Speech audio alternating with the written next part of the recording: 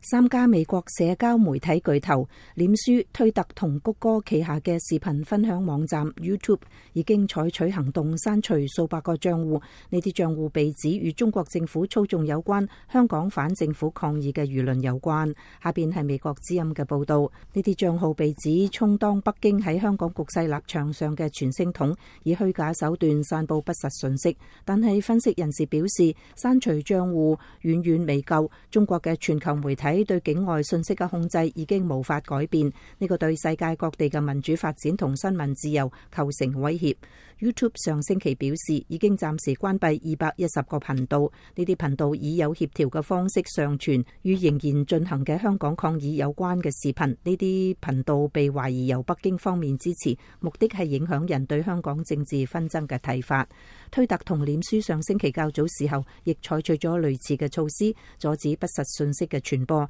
例如將香港嘅反政府抗議活動比作恐怖組織伊斯蘭國。香港獨立時事評論人桑普表示，呢一種比較唔單止具有誤導性，而且係對政治現實嘅扭曲。桑普話，佢哋仲想喺香港民眾之間製造一種仇恨言論，呢個意味住令仇恨言論、假新聞等喺全世界傳播。推特稱已經關閉936個中國賬戶，臉書亦採取同樣嘅行動，刪除7個頁面、3個群組同5個賬戶，並稱呢啲賬戶涉及協同一致嘅不實行為。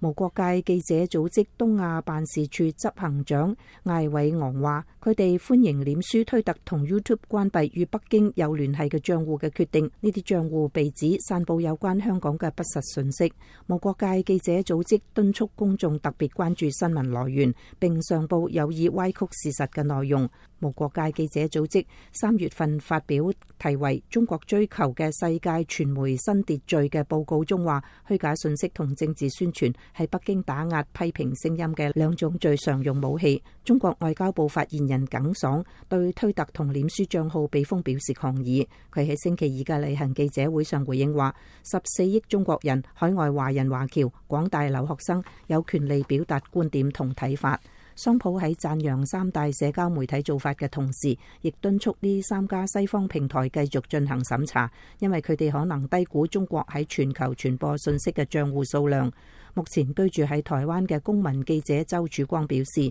有啲民間嘅公司或者係政府僱用嘅團體有組織嘅註冊好多虛假賬號或者機器人賬號去推特上面散布虛假消息。呢個係5毛機器人，另外一種係自乾5，即係自帶乾糧嘅5毛，所以自乾5同5毛機器人配合起嚟，就實現咗中共嘅呢一種宣傳口徑。周曙光仲表示，大多數西方社交媒體平台都能夠並且有權刪除中國操縱嘅賬戶，但係管理所謂嘅5毛軍團擁有嘅真實賬戶好棘手。佢哋經常受到中國國家控制嘅新聞機構同社交媒體嘅嚴重影響，例如微博同微信。桑普話，呢個對世界新聞自由構成另外一個嚴重威脅，因為佢哋冇喺中國之外被禁。桑普話，為咗打擊中國嘅操縱行為，令公眾核實佢哋聽到嘅新聞至關重要，其他社交媒體平台亦要跟進刪除可疑賬戶。佢仲話需要進一步採取司法行動，